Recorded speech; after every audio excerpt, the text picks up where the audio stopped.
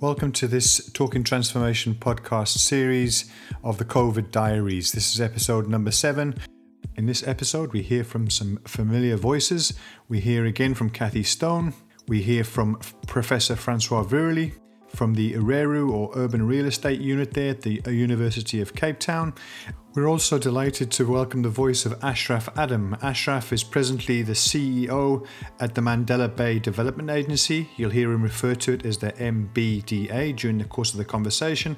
Ashraf is very well known within the public sector and has worked across the global, national, provincial and municipal institutions, including the World Bank, the Municipal Demarcation Board, SALGA, that's the South African Local Government Association, and also the Drakenstein Municipality, where he served as the executive manager for the Planning and Economic Development Department for a period of almost 3 years. We invited Ashraf to join us in this conversation after he published an article in the Port Elizabeth's Herald newspaper titled "Our Chance to Press the Reset Button." And that made for a very interesting reading, and we invited him to share the views and what led him to the conclusions that he made in that piece during the course of this episode. He has some very forthright views about local economic development units generally in municipalities. And in the conversation, together with Francois, together with Cathy, we look at some of the strengths and weaknesses of our institutions here in South Africa and the impact of an economic downturn on municipal efficiency more generally of our institutions, and particularly around revenue collection. All of these issues and themes are considered within the scope of this extended episode. And as always, we hope you enjoy the episode and content. Please feel free to comment on the episode via our Twitter platform. You'll find us at Talking Transfo and the number 1. In the meantime, enjoy the episode.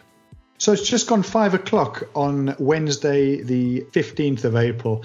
And we're talking today to 3 colleagues across Cape Town. We have Francois Virely, we have Cathy Stone, and we have Ashraf Adam.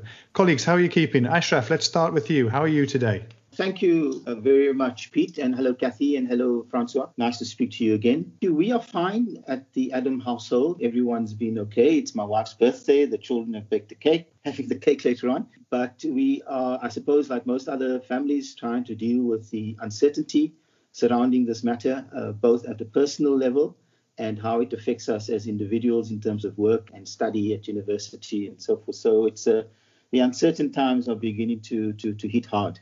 Indeed. Well, happy birthday to your wife, and hopefully you get some joy out of today as much as the conversation. So thanks again for joining us, Ashraf. Francois, from your side, how are you keeping? All good your side? Family Virely, all in good form and health, I hope? The Virely family is doing fine. The family is spread across the world, so more communication than ever. 2 daughters in Cape Town in a flat.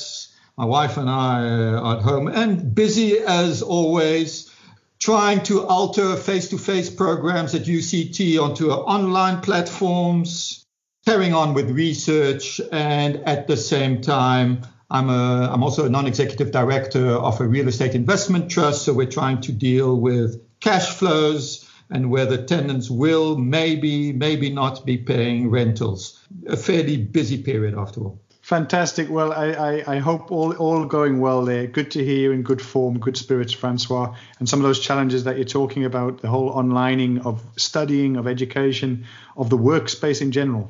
Major topic that we're dealing with. Cathy, from your side, all good in family Stone? Everybody well there, that side?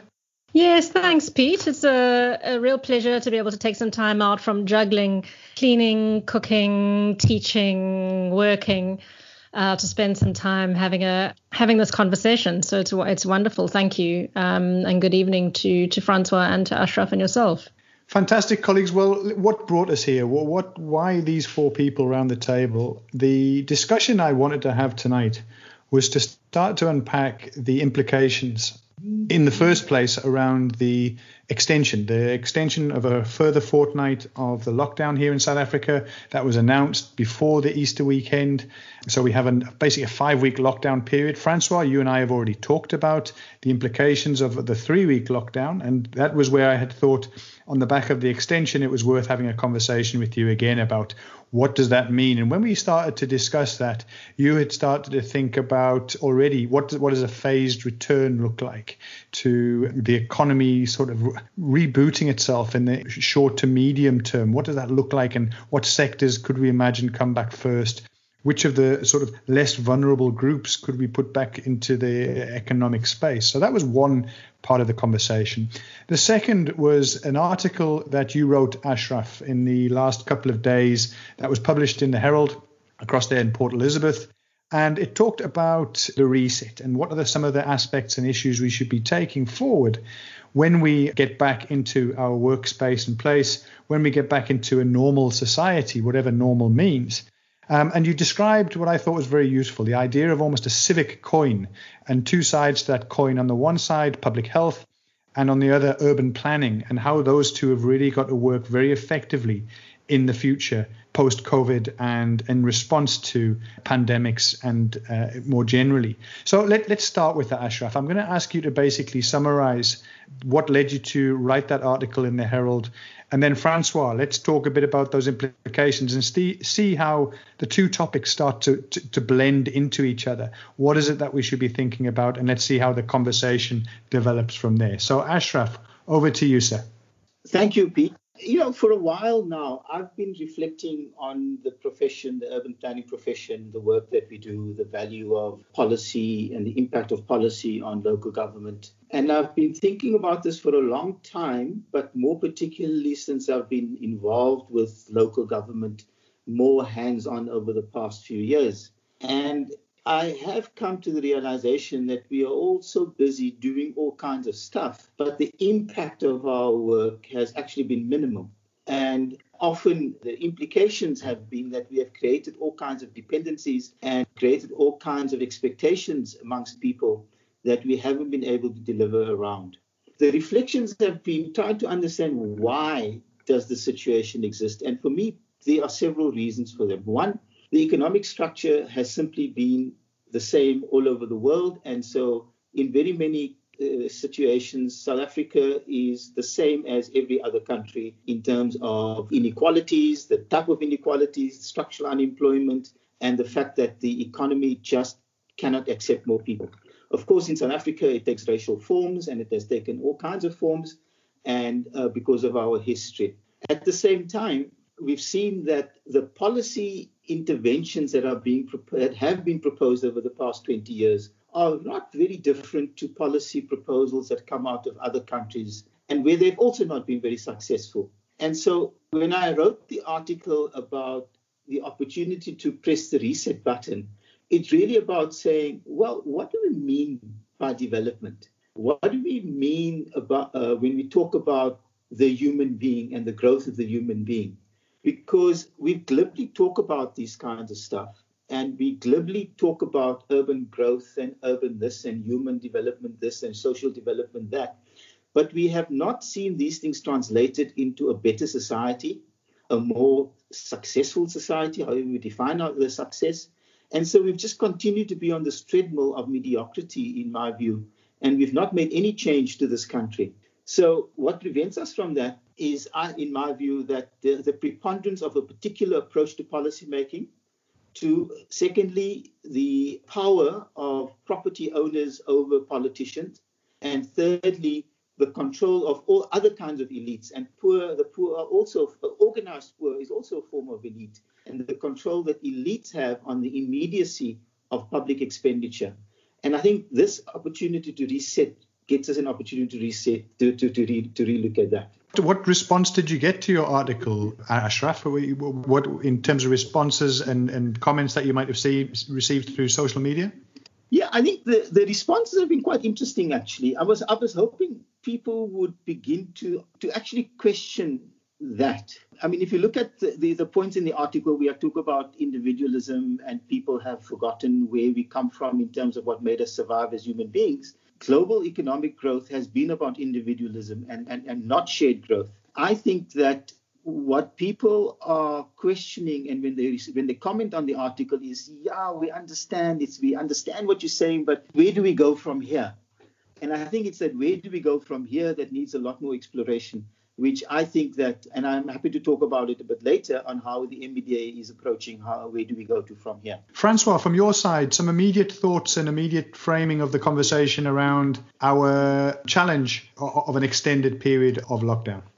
I think First, I think Ashraf made some very important points here. And I think if we just look at how we will get out of this and how we will get out of what is often called now the Great Lockdown rather than the Great Depression. And I think that it will be very much influenced by the strength of our institutions.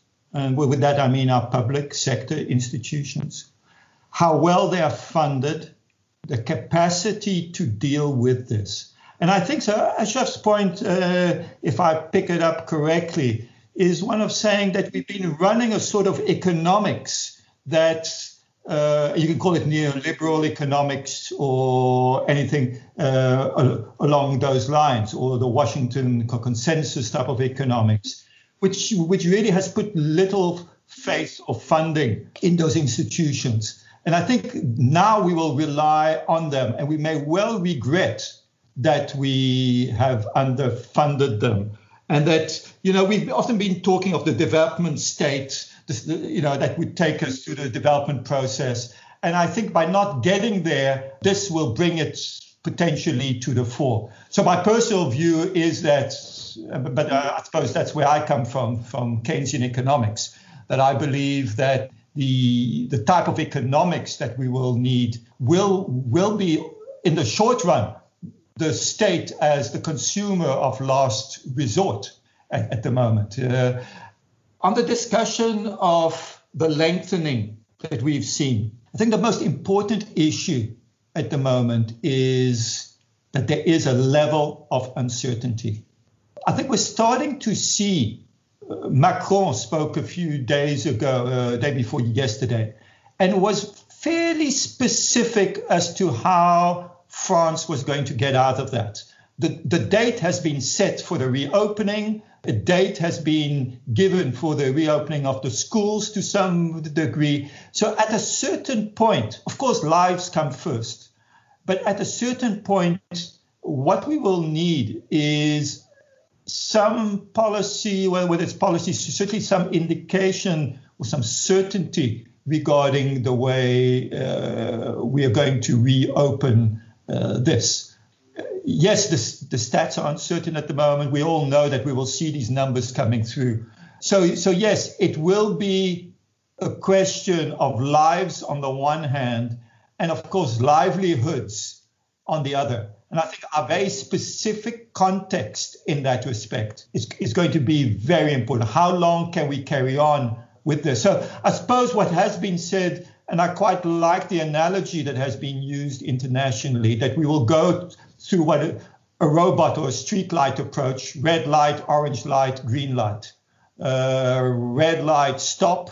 We will then move into a phase probably of the orange light, where some stores will open up, some institutions may open up, schools may open up. And then finally, the green phase, you would leave to sports events, areas where there are bigger groups of people getting together. So I think that's the approach. But I think what we need at the moment, or fairly quickly, is some sense of certainty regarding the way forward. Yes, we now have in South Africa till the end of April, but no one's quite sure.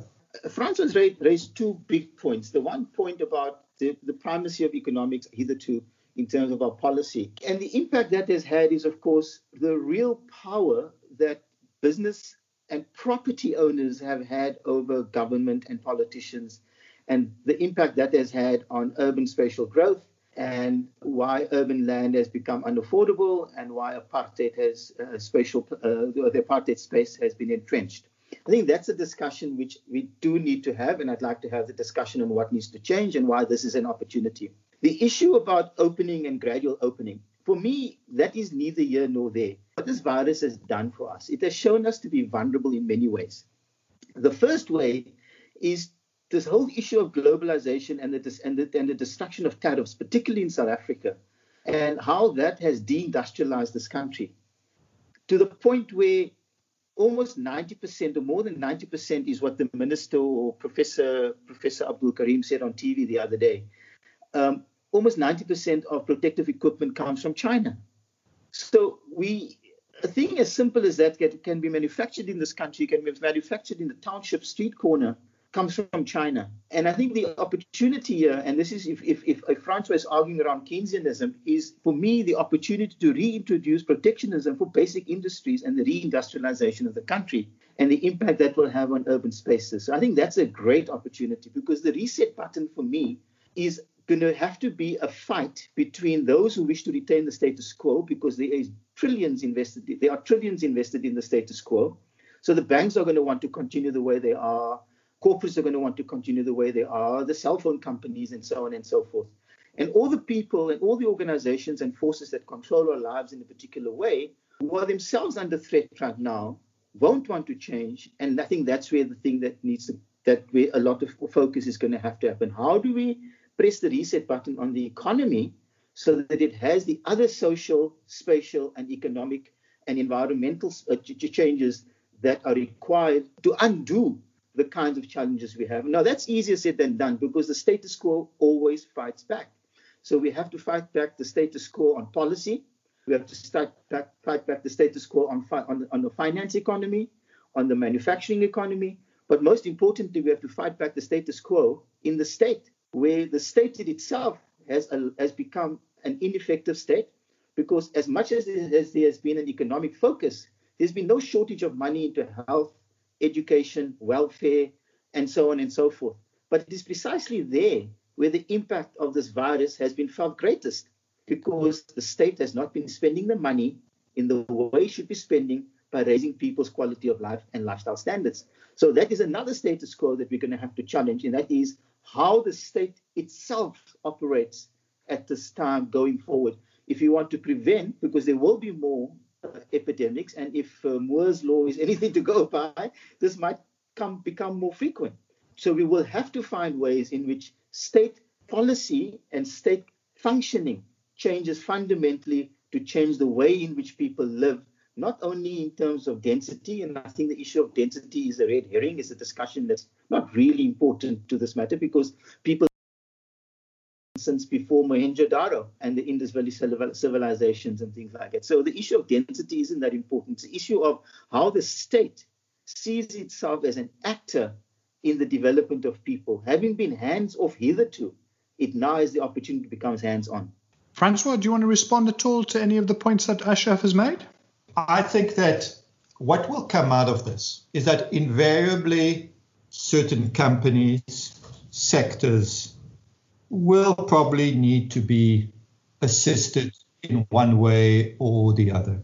I think that government funding that goes to any of these sectors or company should possibly come with strings attached to it. Strings that push corporates in a particular direction, reflecting policy, and that, yes, that companies start maybe responding to inclusionary housing if the real estate sector needs assistance. That the tourist sector is not pushed is the wrong word, but it's certainly influenced to move into specific parts of town and specific areas. So I think that there is an opportunity for the public sector and local government even to leverage somewhat.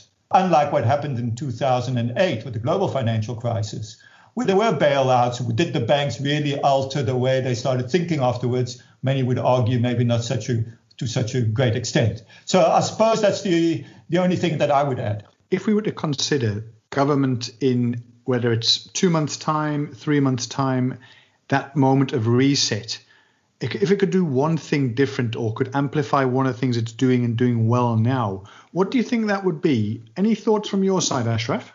Well, firstly, I would abolish every local economic development department in every municipality, because they are just useless and they fulfill no role, because they have no contribution to make towards any discussion at economics, for the reasons that we discussed earlier on the power of business people. And I think that what local government needs to do is to use this as an opportunity to introduce new forms of service delivery. The whole issue of this technologies of the fourth industrial revolution, another term which I find difficult to engage with. But if you just look at distributed generation in electricity, if you look at distributed sewage management, if you look at distributed water containment and water purification, and the opportunities that creates for public officials to work in the areas in which they live and be accountable to the communities in which they live, and also how that will reduce their transport costs. It's something that I think we need to begin to explore. How can we change and use the available technologies to do so? How can we change the way in which municipalities function, and in doing so improve the quality and levels of services which communities receive? That's the one thing I think can be done quite quickly, and it's something that I'd like to explore at the Mandela Bay Development Agency when we look at our new 5-year plan, and which we can discuss later on. So I think that's the one area. The other area which I think can be looked at, particularly since municipalities are probably not going to get the kind of money that they've been used to getting, I think that they can streamline the organizations and really get rid of superfluous departments in those organizations that add very little value, but actually add to the debt burden of those municipalities, because money gets borrowed to pay salaries and that kind of stuff. And I think things like economic departments, tourism departments, whatever other else, those departments have not played any value in most cities also in South Africa in terms of their growth and development. And I think that this gives municipalities an opportunity to rethink what their roles are within communities, and therefore how they need to structure themselves.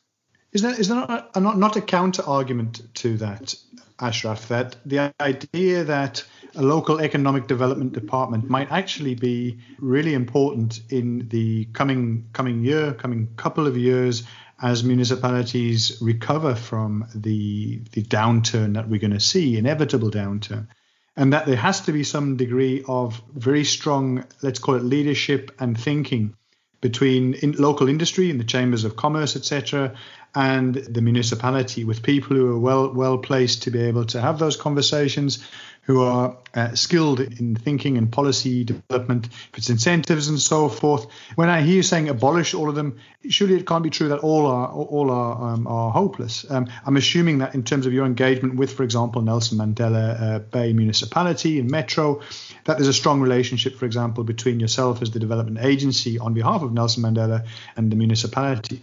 If you had to do an analysis of the value that these departments have had, and I must say that I've been around in this block for a long time, but SALGA, in the municipal space, in the public policy space, and so forth. So I know these things, and I know this because I've engaged with people at that level.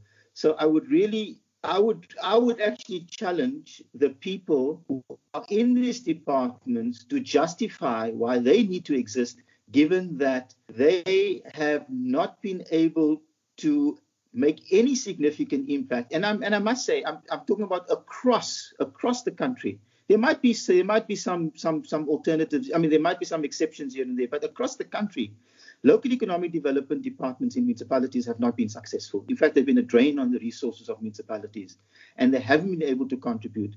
And there are other reasons for that. Some of the reasons is basic municipal efficiency in terms of processing zoning applications, processing building plan approval applications, fixing potholes, maintaining sewage, and all that other kind of. Those are the basics and essentials of economic development. Having an economic development department is of no consequence if basic governance doesn't take place. On the issue of economic growth and properties, I actually think that we can relook at our zoning schemes and make our zoning schemes a lot more effective, given the fact that zoning schemes, as we have them right now, have actually become irrelevant in the context of the types of property zonings that the new economic environment and milieu requires. It does require the kind of flexibility in zoning and so forth. Kathy, you wanted to come in here. I think Ashraf has a point. I mean, I've never fully understood what local economic development departments do or seen what they do other than sort of issue informal trading permits. And I think they really struggle with what to do. And I think in a crisis like this, we see the big economy engages very little with the local economic development department. I mean, the reality is, as Ashraf has pointed out, that the politics is driven by big business, big property interests, and decisions are made that revolve around those interests. And that's the economy in one form or another. And that's not engaging with LED. So the LED stuff is really sort of fiddling around the edges and really not so impactful. And I would agree that, there are many things that require a reset at municipal level. And, I think in this space, municipalities, I think what we have to remember, and perhaps one thing that I would change, is around competency. I hope that this crisis really pushes the South African government to prioritize competency over anything else in its recruitment of politicians, in its recruitment of executive leaders, and its recruitment of officials. We've seen the decimation of the capacity in municipalities, which makes them incredibly vulnerable in terms of how they respond in situations like this. And, I think part of the reason for the lockdown, such an early and proactive response to the lockdown and its extension, is a recognition of how, as Francois pointed out, how weak our institutions are, and that we wouldn't be able to cope if we allowed this virus to get out of control, which it may still do, of course. What is that reset around competency and what the values are that drive municipalities and decision making and drive their resilience, and how they prioritize interests from that perspective, where this crisis is and its impact on the economy is not to be understated rather. And I would be interested in Francois' view here, is that, but how many businesses have set aside, and perhaps the failure of the economy and the kind of impact of the Zuma administration on the economy has really eroded the savings of businesses and their ability to weather a 3-month liquidity crisis. But really, how much do we really need to reflect on what is important? What is important in the economy, and what is important to support going forward, and then on what condition, as Francois pointed out? Yeah, I think Kathy's point on institutional capacity is so important. In dealing with this crisis and the money that we made available and started disbursing, our biggest concern was not merely the impact that this money must make and that money must have, is how do we prevent corruption? And how do we prevent this money from being abused? What's going to happen over the next few weeks is more councillors are going to start coming to the MBDA as the demand and the need and the impact on starvation becomes more apparent. Councillors are going to increasingly come to us, and our concern is continuously not merely about giving money and giving support and giving services, but how do we ensure that that doesn't get stolen? Because no matter whatever situation, there is always somebody who's going to want to steal. People stole at them, both the Winnie Mandela and the Nelson Mandela funerals. People are going to steal in here as well. So the issue of capacity is about public service and public spiritedness that must be inculcated in a new. I don't want to use the word new public service, but in the context of this discussion, a new public service that will emerge out of this crisis is one that really should be based on the capacity to serve and the willingness to serve. Francois, you wanted to come back in and specifically on the question of the local economic development, the development, and let's call it partnerships or departments that are in many of our municipalities. You have a slightly different take on it.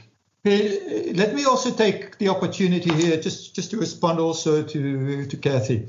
Let me start with that. I think that it's important from an economics perspective to differentiate often what is often the differentiated between risk and uncertainty. Now, businesses' role is to deal with the risk. Just leave that to the private sector. They'll take their decisions. If things go bad, well, they go bad. But I think there's something else, and that is uncertainty. Now, that uncertainty can either be a drought.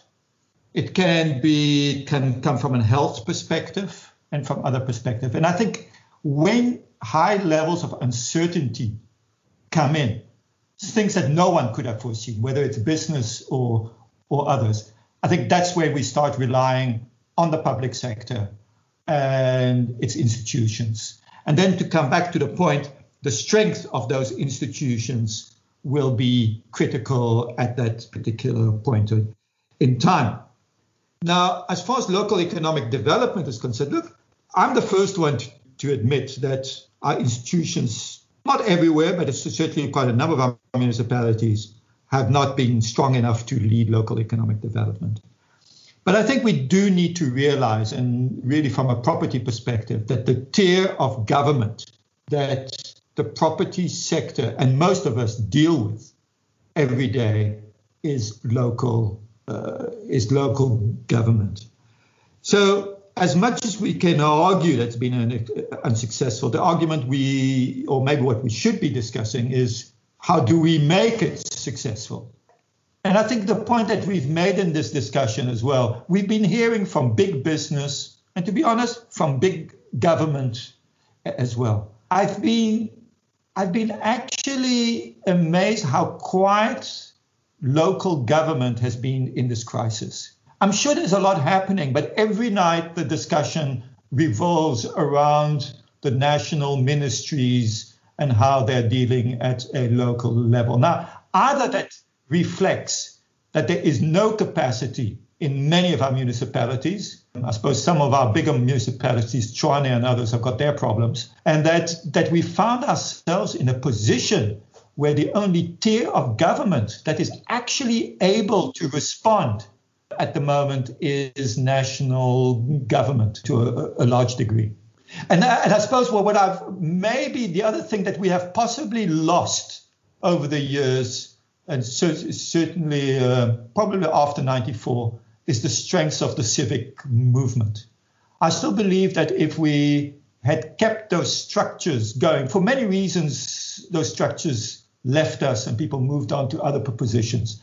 I think it would have given us a capacity at a local level that we maybe, and politics at a local level that we don't have at the moment. It's interesting, colleagues, to consider the path that South Africa has emerged from post-1994. If I think of the trajectory from a country, a rebirth, emerging from apartheid and trying to find a new spatial form, if we talk in built environment terms, but not only that, we're seeing the whole question of the public health system and the insurance and the health system that we want to build is a massive political issue. We've come through an initial HIV and AIDS crisis and a response that was wholly failing major parts of our communities across the country. We've seen state capture. We've seen an energy crisis. We've seen a water crisis here in the Western Cape, and now COVID. It's certainly, I think, fair to say we never go through a dull day or decade. Each time of this, and I'm interested when you talk, Ashraf, about this reset and this opportunity to almost reset a moral compass. You've alluded to it's the looting, it's this almost disease in itself that we can't seem to shake. My question would be, if you take all of those things that have led up to this COVID moment and what seems to be a united force trying to pull through with, I would argue, very strong leadership from the national space that we haven't seen for many, many years, what confidence can we take that anything will change? Can we assume that this is going to be the moment where actually we get this right? The point you made last time we talked, Francois, was around the issue of South African Airways. And we've seen in the last couple of days, letters emerging which are suggesting no, that the government's not going to bail them out. Now, that's really, really tough news for those people whose livelihood are going to be impacted by SAA potentially not coming out of this. If state capture was the disease that took down South African Airways, is it the COVID crisis? And that basically is the nails in the coffin.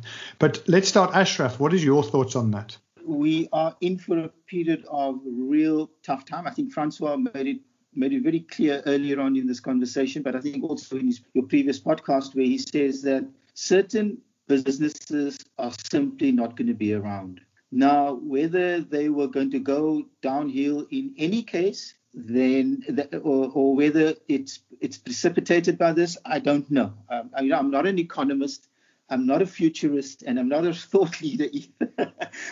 But I do anticipate that there are businesses, and particularly small businesses and medium-sized businesses, that are so vulnerable to changes that have happened in their industries that they have not been able to adapt to, that they are simply going to have to do something else. The impact, of course, is going to be that there will be higher rates of unemployment. And I suspect that the argument for a basic income grant is going to be made. I think what is also being made is an argument for a lot more state intervention in the economy. And as a result of that, the anticipation among some economists are that we will actually have quite a significant increase in our economic activity in a shorter space of time compared to some other countries. The impact that's going to have on municipalities is enormous, because in the short term, municipalities are going to have to increase their indigent lists, which means more people won't be paying rates, more people won't be paying for electricity and water. It also means more support in terms of cash that will have to be disbursed from municipalities into communities. What that means is that less money will be spent on infrastructure if the model is the same. And this is where my argument about resetting this thing comes in. There are alternative methods of delivering services. There are alternative concepts of how to look at community development.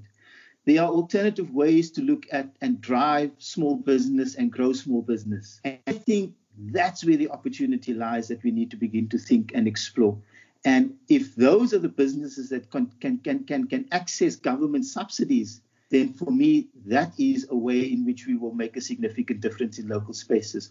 Offering subsidies like rates rebates and electricity rebates to attract a business to come and invest is really, I know in the Western Cape they love that. I think it's silly. A business that needs rate support and electricity support is a business that wasn't viable to begin with. And just like in the apartheid era, when those support mechanisms went away, those businesses also went away.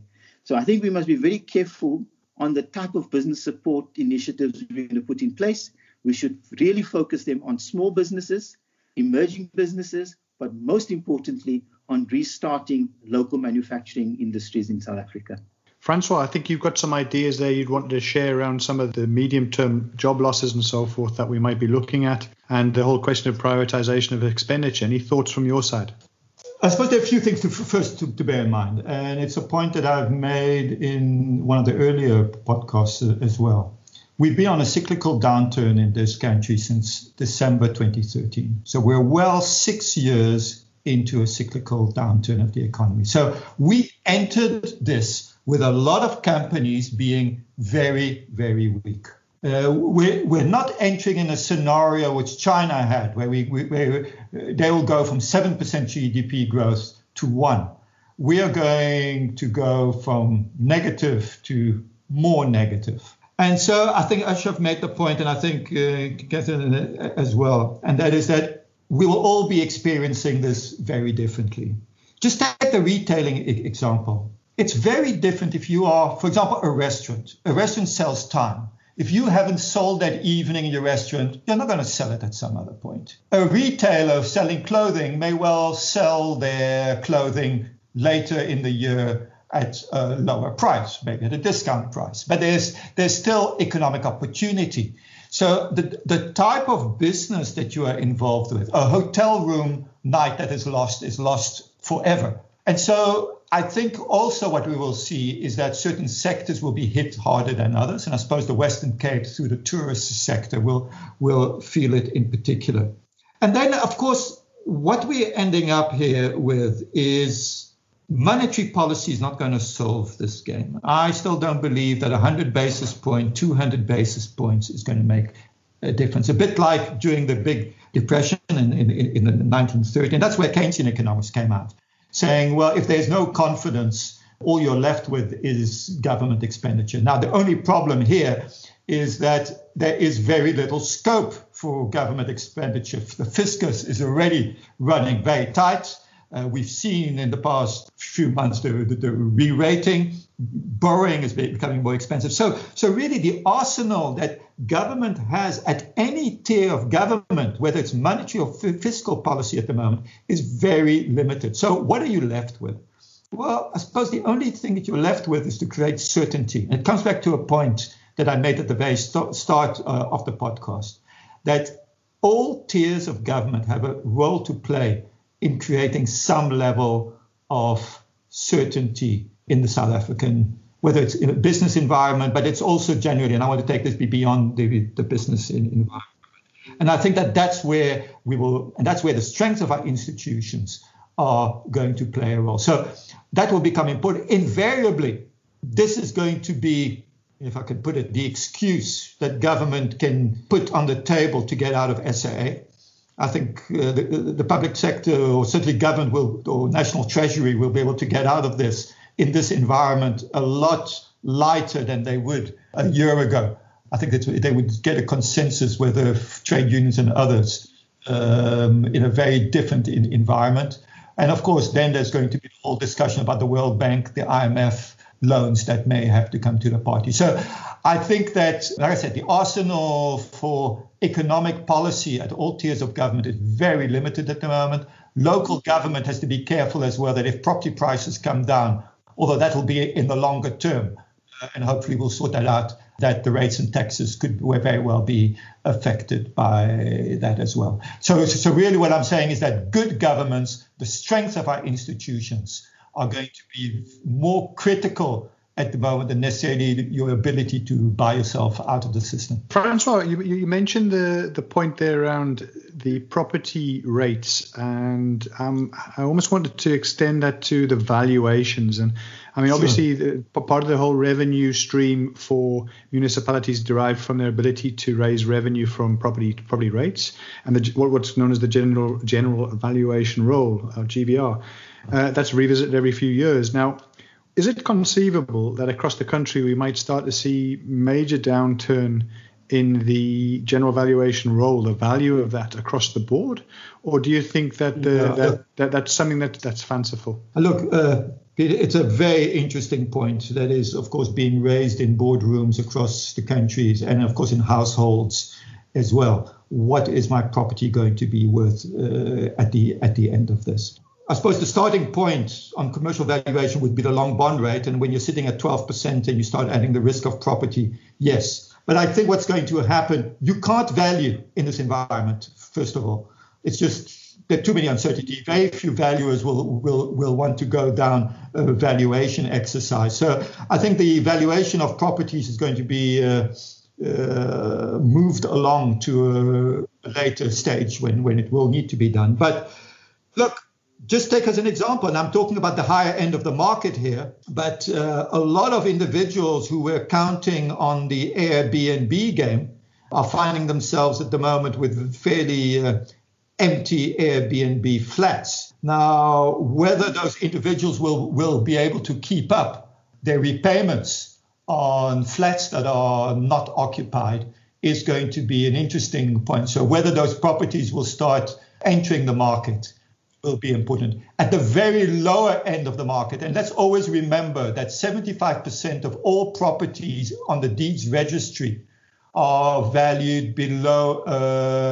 600,000, 700,000 rands. So most of South African property lies below that.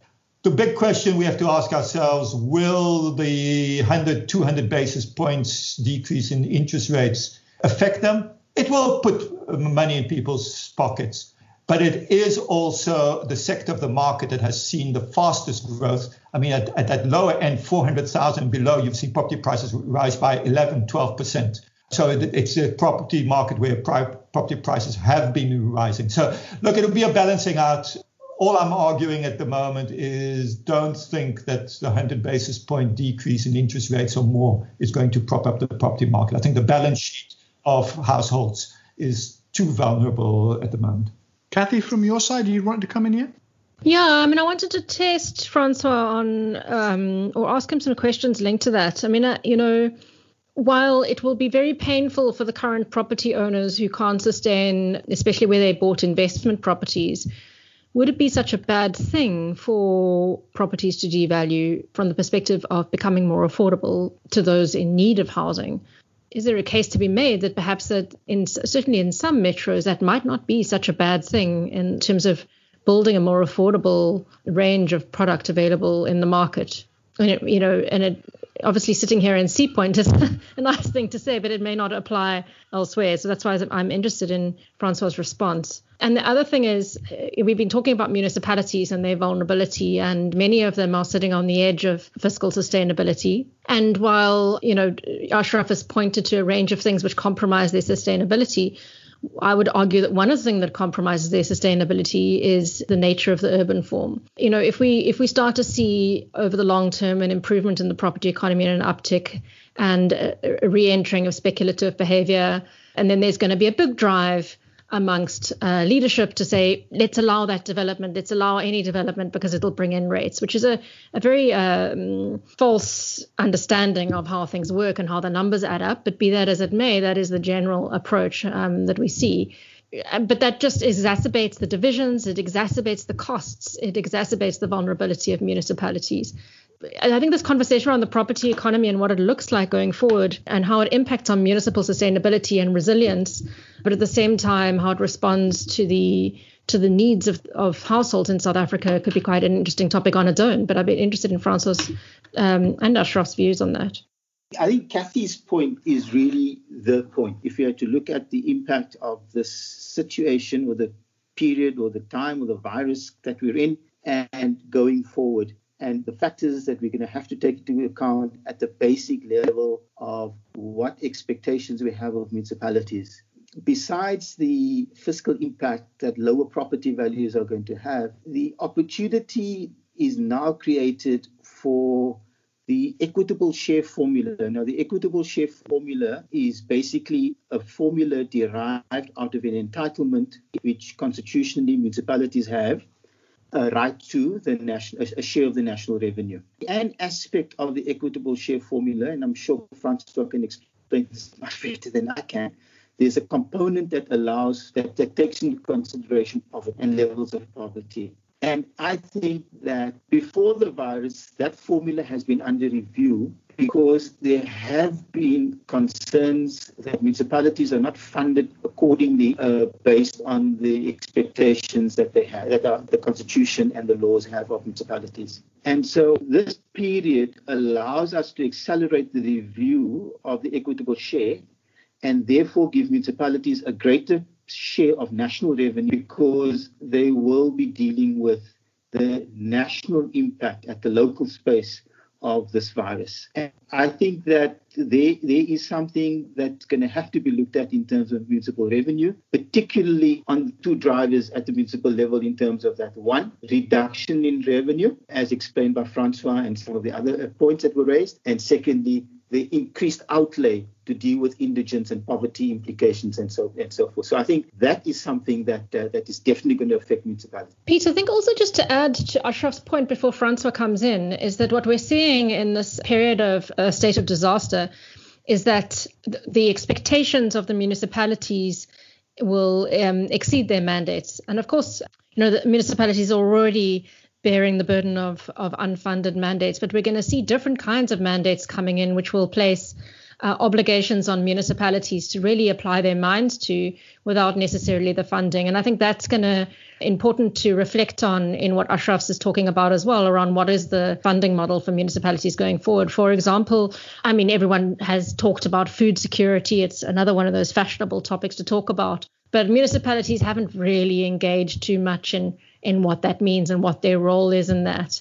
Now we're talking about food packages, but what are we talking about in relation to food systems and maintaining supplies of food into urban agglomerations, etc. And increasingly municipalities are going to have to play a more deliberate role there. And there are a range of other things that this disaster is sort of pushing onto municipalities without necessarily funding to be thinking about around social welfare in particular. So I think that is going to link into the conversation around the equitable share formula, not only on the basis of the numbers, but also the additional roles that the municipality needs to play because it's right there on the ground. It's the closest to the people. It makes sense. Thanks. 100%. Francois, did you want to come in here? Yeah, look, let me just add something to what Kathy mentioned. I think she raises a very interesting point. And the point of what is it maybe a good thing or not that we see property prices drop? I suppose the point that I just like to make here is that the impact which all of this will have on the economy will be influenced by how long this takes. And I think from what we're picking up at the moment from government is that this could be protracted. I think we've taken a view to bring down that curve down, buy ourselves some time. And with discussions around the peaks now, if I correct, at August, we could be into September. So it's not what we want to do, but of course what the pandemic is going to look like and the choice that we've made from a health policy, public health policy perspective. And I think that will find itself out in the way that the economy is going to come out of this socially. So yes, we're not balancing lives against the economy here. As tough as the economy is, we'll get through it. So I suppose the issue I'm making is that the longer it takes, the bigger the possibility that we will see high levels of unemployment and property prices coming down. As the balance sheet of households gets weaker and weaker, and the longer it takes, if we end up in September, October, November, I think that the implications could be much more severe than something that is a month or two shorter. Where will the impact be? As I mentioned earlier, the Airbnb, but of course at that point you're talking of the higher segments of the market. I think those segments of the market, we could see property prices come down. So as long as you are in the million plus game, I think that there will be benefits. But I think that if you are at where 75% of the property market lies, certainly be below $1 million, the demand there remains so strong that I don't necessarily foresee prices slowing down in that tier of the market. Of course, the big issue there is that we need to pump up the supply. Will the developers take that risk with uncertainty of the economy in front of them? That's, of course, going to be an interesting point. So I think to resolve the lower end of the market, you've got to have a climate where you pump up the supply. Of course, there's the big discussion, the form that cities will take as a result. Are we, like I said, in Cape Town, will Stellenbosch become a suburb of Cape Town? And I don't think we're too far from that. But I think that where the property market will focus on the types of properties, for example, the focus will very much lie, again, from the commercial perspective rather than residential, on the logistics sector. And that has its own space requirements.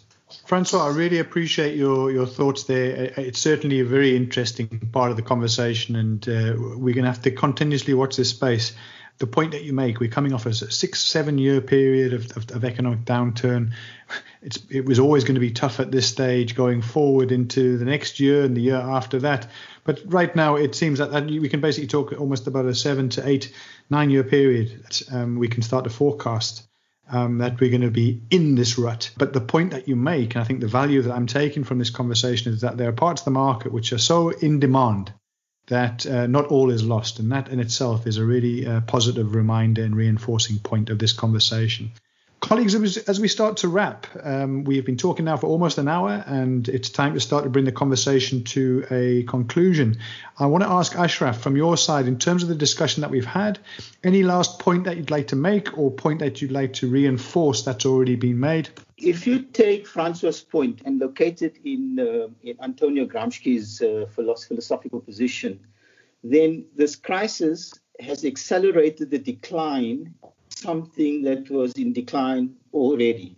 The opportunity, therefore, if you extend the Gramscian position, that there is something that can be born. There's something that's waiting to be born, some new ideas that are emerging.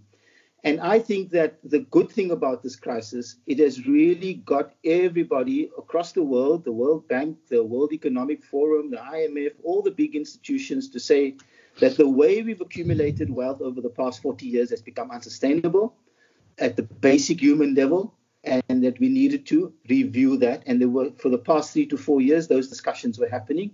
And I think that this crisis has now focused that discussion. I think that's a good thing.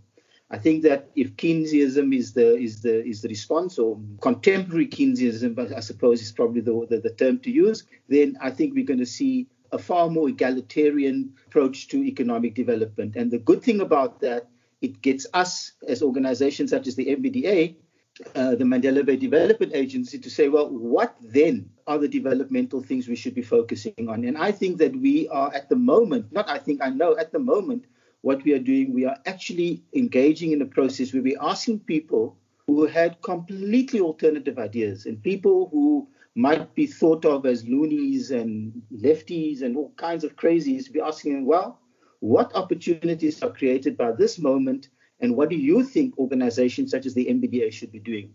And we are going to use that to help reset the button and press the reset button and plan for the next 5 years. Of course, it's not all going to happen immediately, but we started the process where we're questioning the work that we've been doing and whether we shouldn't be doing something else as the Mandela Bay Development Agency. And then all those discussions will feed into how we go forward over the next 5 years. Thank you. No, thank you, Ashraf, for your contributions this afternoon. Much appreciated. Francois, from your side? Let me round off by saying the following, that in the short run, we will all be relying on the strength, and if I could put it in the words, our technocrats, not our politicians, but our ability to resolve a problem. Either we have the capacity in our institutions, funding and other capacities, human capacity, or we don't. And I think throughout the world, it will be the test of that.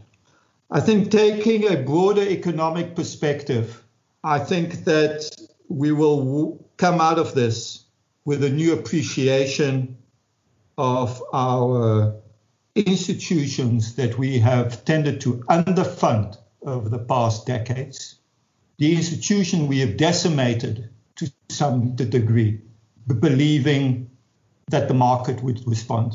By the way, I am the first one to be in favor of the market. The market does good things, but when you have a crisis, a level of uncertainty, you must be in a position at all tiers of government to be able to respond.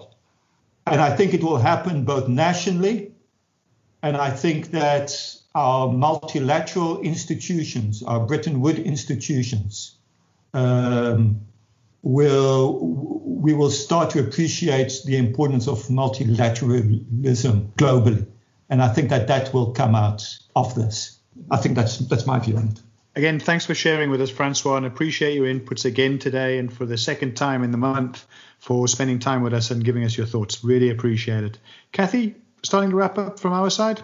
Thanks, Pete. I mean, this has really been a fascinating conversation, and I think what it really strikes me about what Francois and Ashraf have said is that perhaps the silver lining is that we're going to be forced to make some very clear choices, and that, you know, the role of the state is important. And we talked about in our previous podcast conversation around how, you know, perhaps the state the leadership have taken quite a dismissive approach to technocrats and experts, and perhaps the national government has been less important than municipalities to people on the ground. But I think what we've seen in this crisis is all, as Francois points out, all spheres are important. They all have a critical role to play depending on the situation and the circumstance. But regardless of the circumstances, they all have to be able and competent to respond and to respond well. And so I think we're going into a municipal election next year, and it'll be very interesting to see what the expectations are of civil society, of their leaders, learning from this, learning of what is the kind of leadership we want and what kind of choices are we making as a society around what is important. We talked about the LEDs departments, and I think, you know, to be fair to them and linking to what Francois has been saying, is the LED departments have been hamstrung in the sense that there's a lot they can do, but actually a lot of the economic growth issues relate to macroeconomic policies and associated policies that are set at a national level. And I guess out of this, we're going to see national government take some really hard decisions and make some really important choices linked to how it responds, because there isn't enough money for everything to carry on as usual. So, you know, this has been fascinating. And I think, you know, one can be cautiously optimistic about perhaps there will be some resolution of some long-standing issues that are in the best interests of everyone's well-being. But we're going to have to keep quite a close eye on that. Human beings have a knack for just going back to the usual, as Ashraf has pointed out. Kathy, thanks as always for your insight and your support today. Really appreciate it. Colleagues, that basically brings us to the end of the conversation. Fascinating hours worth of discussion, lots of points, and I'm sure in terms of the summary of this, when one looks back on it, there are so many different themes that we can pick up for future podcast entries. We didn't even really get to the questions of public spaces, of urban management. They came up once in a while, but I think those are common themes that are really starting to permeate each of these conversations. In the meantime, to Ashraf Adam, to Francois Verly, to Kathy Stone, thank you so much to all three of you for joining us today. Be safe. Good luck for the rest of the week. The weekend is now, 2 days away. We get a chance to have a bit of downtime again. All the very best, colleagues. Look after yourself, and all the best to you and your families. Thank you, Pete. Thank you, Francois. Thank you, Ashraf, for a really amazing conversation. Bye-bye, Pete. Thank you to you all. Thank you all. It was lovely. We hope you enjoyed this episode of the Talking Transformation podcast. Please engage with us and let us know your thoughts on this episode. You can do so via the Anchor podcast platform. There's a voice message function available via the app. You can also follow us on Twitter via Talking Transfo and the number 1. So Talking Transfo 1. Our theme music is kindly made available by Tribal Need. Find out about the music, the street art shows here in Cape Town and Europe via tribalneed.com.